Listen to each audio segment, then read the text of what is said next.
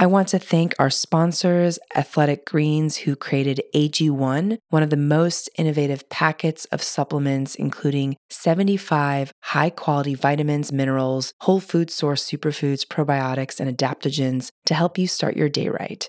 These ingredients support your gut health, your nervous system, your immune system, your energy, recovery, focus, and aging. I personally started using Athletic Greens and love the way I feel in the morning after I drink it.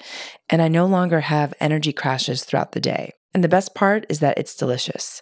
The founder of Athletic Greens created AG1 because he experienced a ton of gut health and ended up on a complicated and expensive supplement routine to recover. Right now, it's time to reclaim your health and arm your immune system with convenient daily nutrition. It's just one scoop in a cup of water every day. That's it. No need for a million different pills and supplements to look out for your health. To make it easy, Athletic Greens is going to give you a free 1-year supply of immune-supporting vitamin D and 5 free travel packs with your first purchase. All you have to do is visit athleticgreens.com/Yasmeen. Again, that is athleticgreens.com/Yasmeen, YASMEEN, to take ownership over your health and pick up the ultimate daily nutritional insurance. Hi, my name is Yasmeen Tarehi, and this is Gateways to Awakening, where we host one-on-one conversations with leading experts in wellness, well-being, and spirituality. In today's episode, I speak with Ulisse Di Corpo, who holds degrees in experimental psychology and a PhD in statistics and social research. In 1977, he developed the vital needs theory, which was the subject of his thesis in psychology and statistics and stems from the conflict between syntropy and entropy. Ulisse, to kick it off, what does syntropy actually mean? Well, it comes from the fundamental equations in physics, but it helped me to solve the deep existential crisis I was in that period. Well, what the fundamental equations of energy say is that there are two solutions. One is a forward in time solution of energy, and the other one is a backward in time solution for energy. This second type of energy was considered to be impossible because it means that the future can retroact on the present. But if you look at the properties of these two types of energy, the first one is governed by the law of entropy. That means that you have the availability of energy and then it dissipates in the environment. The second one instead describes the concentration of energy, the increasing complexity, the formation of structures, and the properties are just those of life. So what comes out is that whereas the physical material side of reality is governed by the forward in time solution of entropy, life would be governed by this backward in time solution of energy. Well, this was discussed a lot at the beginning of last century, but then So Ulisse, I want to double click on that because I'm not sure Yes. I completely understand. And so can you break it down maybe for our audience who are unfamiliar with some of these terms? And because are you saying that we have control over our future, if that's the case? No, not exactly. It means that I'm saying that we don't live in a causal reality, cause-effect reality, but in a super-causal reality. We are in the middle of, say, a flow of information that comes from the past and another one that comes from the future. The one that comes from the past is processed by our brain, and we can know about it through our physical senses. The second one, instead, it's processed by our autonomic nervous system. Now, if you do experiments studying the parameters of the autonomic nervous system, like heart rate, frequency, and skin conductancy, you find that these parameters react before future stimuli. So it seems that emotion, feelings, they propagate backward in time. And we would be in the middle of this two type of information, and we constantly have to decide if we want to follow our head or we want to follow our heart. Now, let's say, I want to pause there. I'm sorry, because there's so much gold in what you're saying, and I want to really make it accessible for people who are, for the first time, learning about these concepts. So what you're saying is that we have kind of physiological experiences in our body before events happen. So, for example, if our, palms start to sweat or our heart starts to race a little bit faster, and maybe there's no present explanation for it, it's sort of a precognition to some future event. So that's like the one piece. And then the piece about the past is like, can we actually change our past, or what's the connection there? I don't think I'm following that part.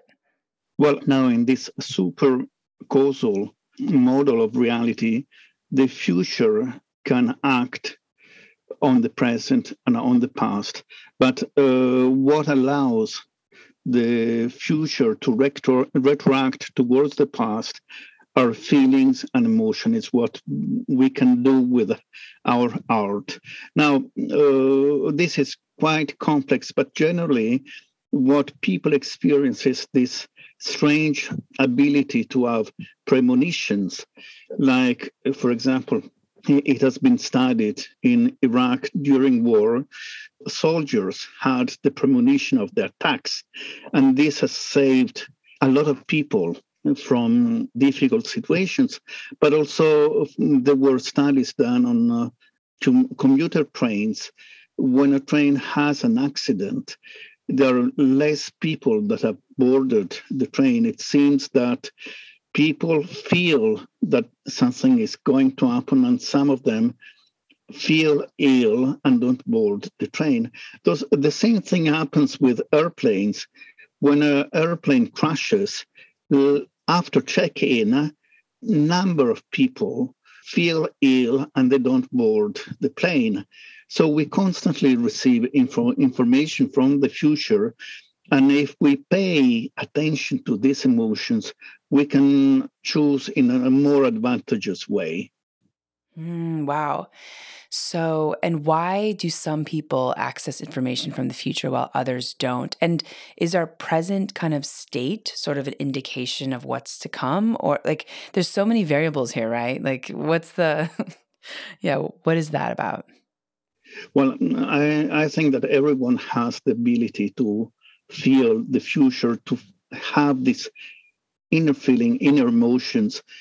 But we live in a culture that has focused on materiality, on the visible side of reality. And so it needs some training to learn how to feel the future.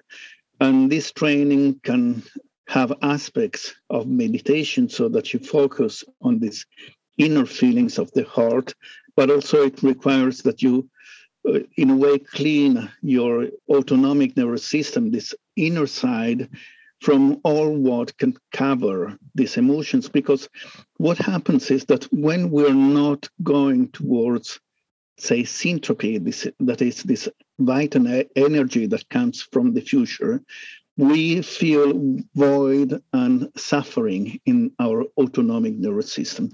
Instead, when we are going towards syntropy, we feel warmth and well-being. Is like the needle of a compass that it tells if you're going in the right direction or not. A lot of people inside themselves, they have these feelings of void, suffering, and anxiety. And what they do is they cover these inner feelings. And when you cover these inner feelings, it's very difficult to feel the future. Well, so you talked about like how you can clear your autonomic nervous system. Because I think case in point right now, so many people are like sitting in a space of fear and anxiety. So how can you discern the fear that you're creating in your own mind versus fear of the future, of what's to come? Because I think that piece is where I feel like a lot of people say, oh, like I have an intuition, but really it's just they're in their like thoughts of fear. They're almost creating their future. So I'm just curious, like, what's the difference between those two, if you have, any observations there? Well, one of the key elements is not to have fear about the future. One of the person that was using a lot this inner feelings, these intuitive feelings, was, for example, Steve Jobs. He was an extremely intuitive person that was able to feel the future and the wealth and the richness of Apple computer came from this ability. Well, what he did was that he said one of the most important things is not to fear death. If you don't fear death, anything that you do, in a way, you don't have to fear what your intuitions are telling you, and you don't have to fear your heart. You have to listen to it. So one of the way of blocking people from feeling the future is to increase this state of fear, and we need to come out of it, and this can be done having a broader perspective of life in which we consider that death is a part of life and we don't have to fear death. Wow, that's so fascinating. So amazing. I mean, yeah, I think that's the kind of central fear of all of us, right? Which this idea of the ego death, no longer existing. Wow. So Ulisse, I want to understand a little bit more about how we can actually perhaps go in and change our future. I mean, do we have agency other than like, not being in a state of fear and accepting our death? What can we do day in and day out? Like, how do you sort of operate in a space where you can show up and live your best life? Well, one thing is to trust what your heart is telling, and your heart speaks through emotions. I was saying it gives you feelings of warmth and well-being when you're going towards the right direction, and it gives you feelings of void and suffering when you're going in a direction that is wrong.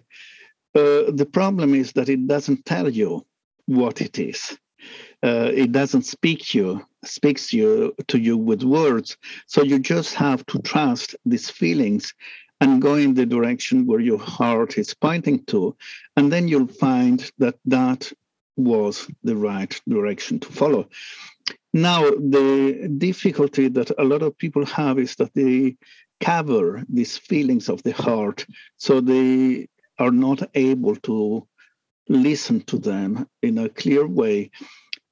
In my personal life, what has helped me to focus more on these feelings is that now it's nearly 50 years that I'm a vegetarian.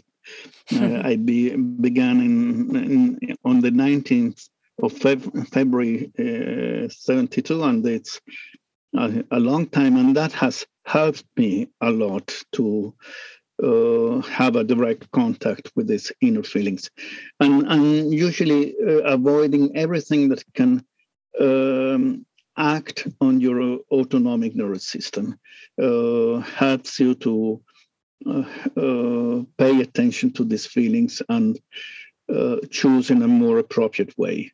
I mean, that's so difficult, I think, for so many people to just be entirely in their heart. And and like you said, a lot of people have covered up their heart and like kind of like using their mind to sort of make feelings from their heart, because we're not really taught that in culture to sort of make decisions from the heart, or to, I guess, be in a state of, not have fear, be in our heart, accept our death.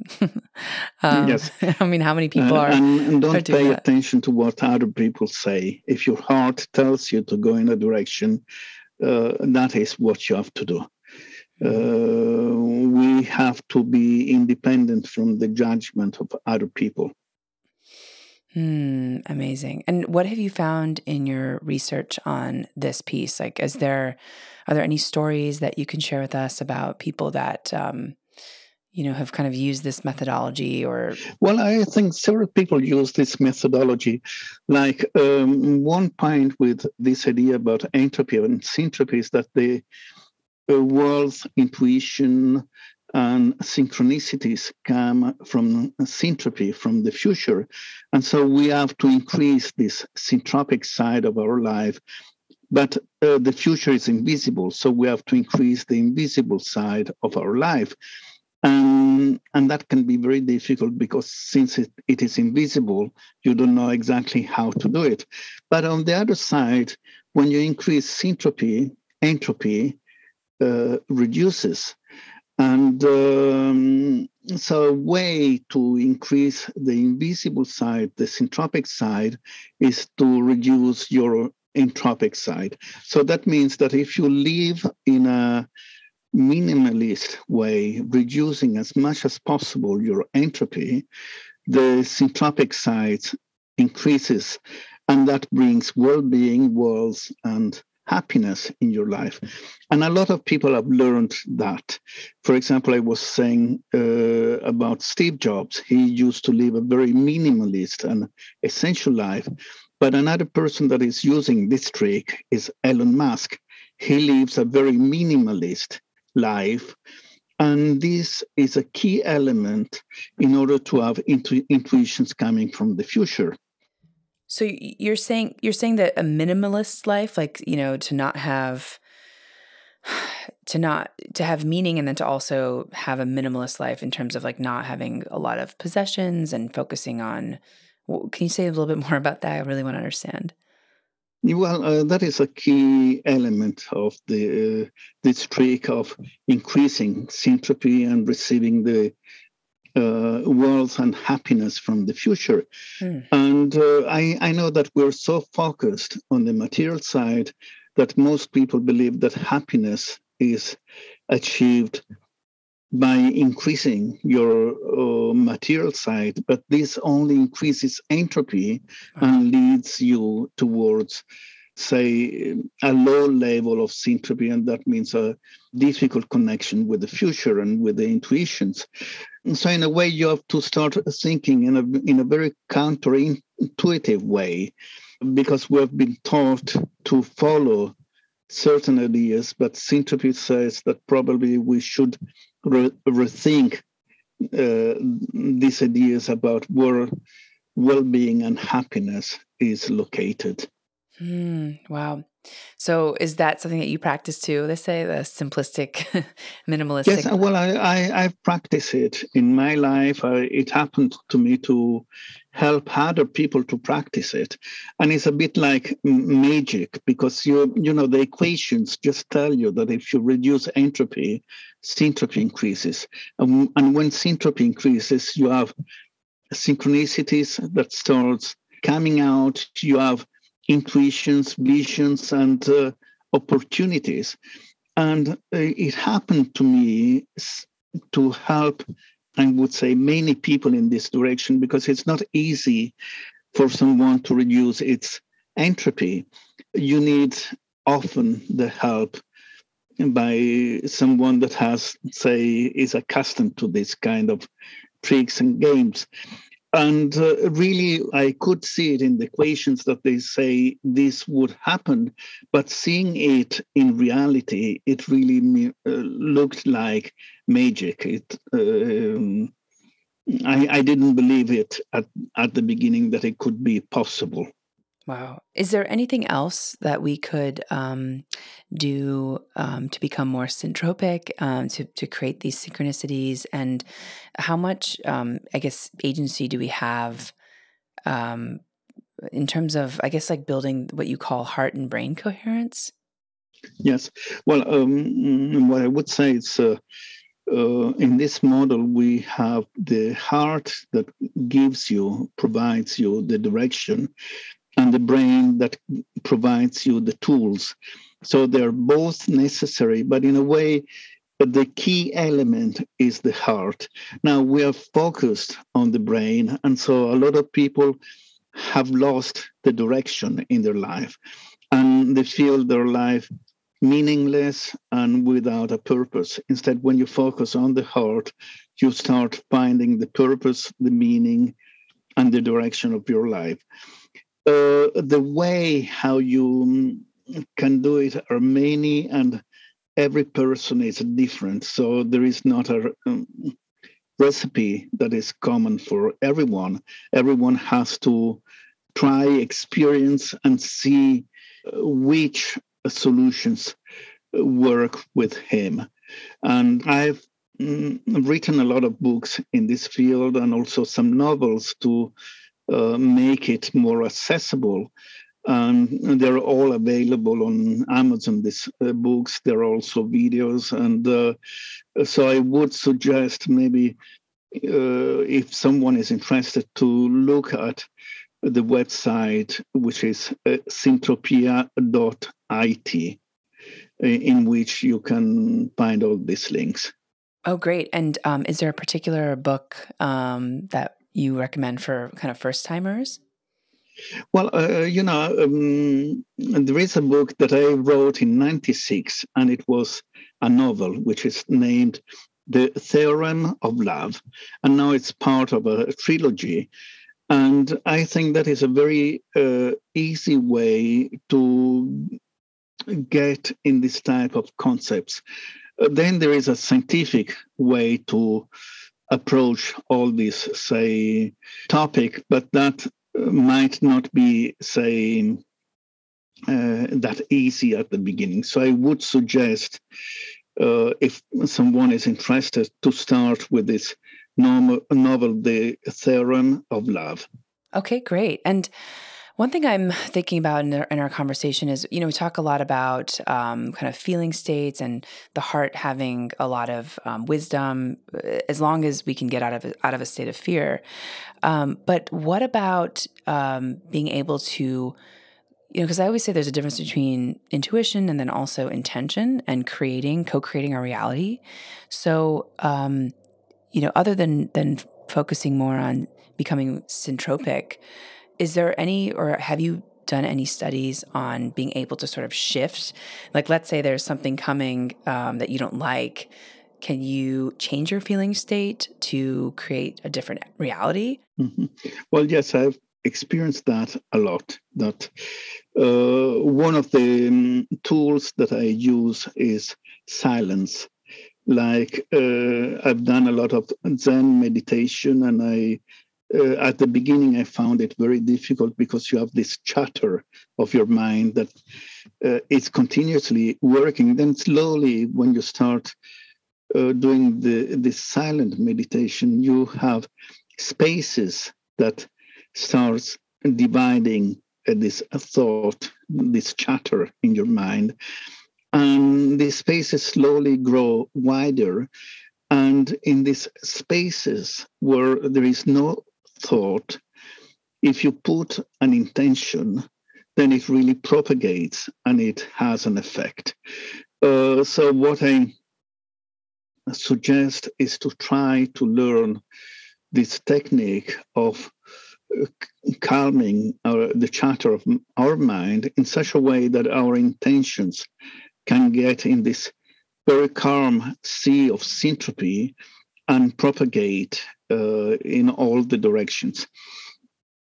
Now, one thing that I've done with, I was in California in 2012 for a conference on science and non-duality, and I was hosted by a friend, a healer, that was quite a famous healer. Now he died a few years ago, and he was saying passionate for the Giants, and there were the baseball finals in San Francisco, and so he was trying to do this healing on the players of the Giants to have them win the games, but it didn't work. The Giants were just continuously losing. So what I told him was that according to syntropy, if you work in a retrocausal way, the effect amplifies. And this is a very important law, is that whereas with entropy, you have to increase the cause to have a bigger effect, with syntropy, you have to reduce it as much as possible, but have it in a retrocausal way so that it amplifies. And it is what is normally called a butterfly effect. Well, Odysseus, can you say more about that? Because, sorry, I just want to understand. Can you give us an example? Yeah. Yes, this butterfly effect was discovered in 1963 by Lawrence. He was a meteorologist. He found that a very small variation, if it was in line with a tractor, so we have causes in the past and attractors in the future, could amplify and produce very big events like a hurricane. He said a flap of a butterfly in the Amazonia can cause a hurricane in the United States.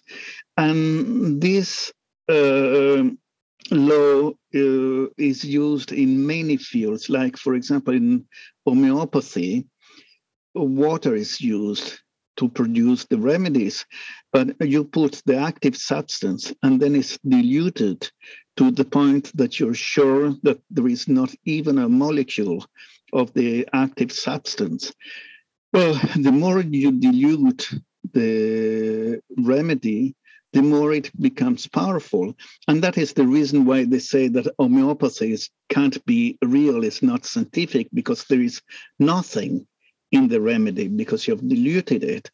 But the effects of homeopathy can be seen, for example, in agriculture or in animals that would not be, say, under a placebo effect. They would not be affected by this placebo effect. So can we take that example into the intention example? So specifically, if, let's say, with the Giants, if he wanted the Giants to win. Well, okay, what happened with the Giants? Yeah, what should he have done is basically what he started doing was to record the game without knowing what the result was, and then look at the game and start doing this healing on a game that had already happened.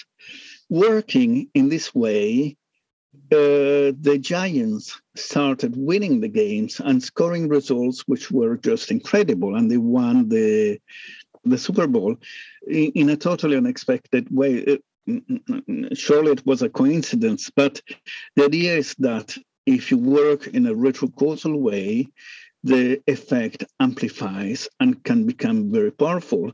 And it is what is also true with homeopathy, because homeopathy works following this retrocausal So you're saying, effect. They say that if an event already happened, then you can go back to it and then kind of go in and set your intention in healing, or like look at the sort of videotape of the event after it happened. Is that what you're saying? Yes. Well, in a way, because of this game between past and future, the past is not totally fixed. Wow. But in order to affect on the past, you need to use feelings and emotions. It's something that is done on the heart level. This means that we can go back in the past in order to improve the past. We cannot go back in the past to kill someone, but we can go back in the past to, say, solve difficulties and situations. And this, in a way, can explain how miracles work. Because if you go in the past of a person and solve the beginning of the illness of that person, then the illness in the present just disappears. So this is a very important point that I haven't heard from a lot of folks, like about going into the past to change the present and the future. And so how often does this need to happen? And by the way, for anyone listening, this should be done only for positive things, right? Well, it doesn't work if you want to do it in a negative way, because you can do only what the attractor wants to do. So you're just a tool in the hands of the attractor, and the attract is syntropic and works for life, doesn't work for death. Wow. So So if you provide yourself to the intention of the attractor, you can change the past, but you cannot change whatever you want to. So it's not up to you what you can change or not. It is up to this final end, this attractor that retracts from the future to, in a way, to choose what has to be done. So it's basically choosing life even at the expense of your own kind of personal agenda. But I imagine that for people that may have had like traumatic childhoods or kind of, inner child issues that keep coming up, that they can go back to these past moments, relive them, and sort of heal them. Yes, well, that is a possibility. It is, in a way, it is done also people that do hypnotherapy. They often use a kind of approach of this kind because in hypnotherapy, time becomes unitary. Past, present, and future are not anymore divided. And so you can, in a way, go in the past of the person, which is the real past. It's not all these memories, and change what happened then. And you see the changes in the present then. Wow, that's so fascinating. And so, can you speak a little bit more about the brain and heart coherence, maybe defining it for folks? I know we didn't do that earlier, but I just think it would be important. I know that there's a lot of people that are speaking now about the word coherence, and I think we're using it in the mainstream, but like I don't think it has actually hit the mainstream. So, like what does that sort of mean energetically? Maybe you could tell folks. Well, the problem is often that the heart and the brain are in a conflict. They don't work together. So what we need to do is that the brain has to learn that he's a tool of the heart. So if we have to look at a hierarchy, we first have the heart in the first position, and then the brain as a tool of the heart. And when the brain accepts to be the tool of the heart, then you start building this cooperation and coherence between heart and brain. And for example, just to give an idea, in the West, we have the idea that consciousness is in the brain. In the East, instead, the idea is that consciousness is in the heart. And that has huge implications, because that means that if our head, in a way, stops working, like in a coma, our consciousness is still alive, but in a different way, say in this kind of unitary space-time that we experience at our heart level. Wow. And I imagine that if people are using or making decisions from the head and then the heart is following, that a lot of it is probably not syntropic. Yes. Well, we should first see what the heart tells and which is the direction. And then we should provide the tools that our head, our rationality has. And this is what distinguishes people that are intuitive, is that intuitions are made following your heart. And then the head follows the intuition. And this was something that Steve Jobs was always telling, that he learned in India the power of intuition. So he was having these incredible intuitions, which were totally irrational. And then he had, in a way, to have his brain follow these intuitions. And when brain and heart start working together, this process is not that difficult and complicated, because often people really leave this battle between the head and the heart instead of a harmony. Yeah, I think we need to teach classes on this topic, because I feel like so many people are disconnected from their hearts, and also, from a multitude, I think, of traumas, right? Like, Mm-hmm. and we're just not taught to really feel into our heart and to stay in our heart, especially at work, right? Like, especially in our jobs, which require often left brain thinking. But wow. And Steve Jobs, I remember reading vaguely or reading somewhere that the book that he carried around everywhere was Autobiography of a Yogi. Yes. I don't know if that's true, but That is true. Yes. So I have so many more questions, and I know we're coming up at time, but I'm curious, what's sort of the biggest surprise that you have found from this work, and how have you used it in your own life? Well, I must say that my life is totally concentrated in this direction. But the biggest surprise have been synchronicities, because when you start working in this direction, the future starts entering in your present, and the future manifests as coincidences that are meaningful coincidences. And I had so many, and it happens continuously to have these synchronicities that at the beginning you just think they're, say, incredible coincidences. And then you start learning that they are there to, in a way, give you a path towards the direction that you have to follow. So they are meaningful. They're providing you a way that it is important to follow.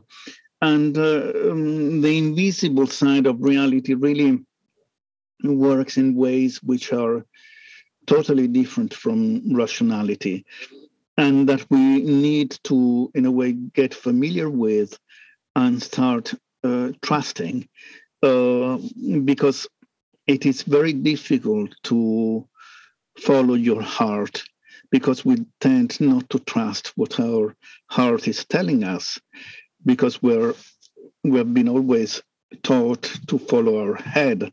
So in a way, it's a totally a shift in the way how we give priorities in our life. And they say, how is following the heart different than, like, some people say, like, somatically, like they feel, some sort of, I don't know, pain in the belly, and I'm curious because, like, how is that different from body trauma? Well, as I was telling you before, we have mainly two signals. One is warmth and well-being in our solar plexus, in our heart area. The other one is void and suffering, which usually people call anxiety or angst. And these two signal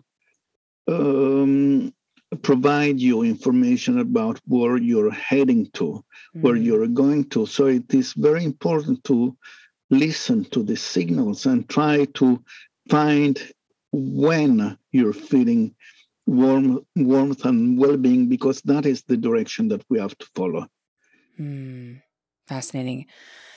Yeah, I'm so curious about some of the kind of somatic feelings versus the heart versus the head, because I think a lot of people are confused, about all these things and what they mean. But the warmth, the warmth is great. I think sometimes it can be hard to discern whether that relates to a person, your job, right? Like, I think that's the piece to me that feels hard for people, right? Like, how do we make sense of this feeling? Does it apply to just your personal life, your professional life? And that's kind of like the job of the person to figure out what that means. Well, yes, these feelings are not usually associated with information, and that is the difficulty, because you know that they're telling you something, but you don't know what they're telling you.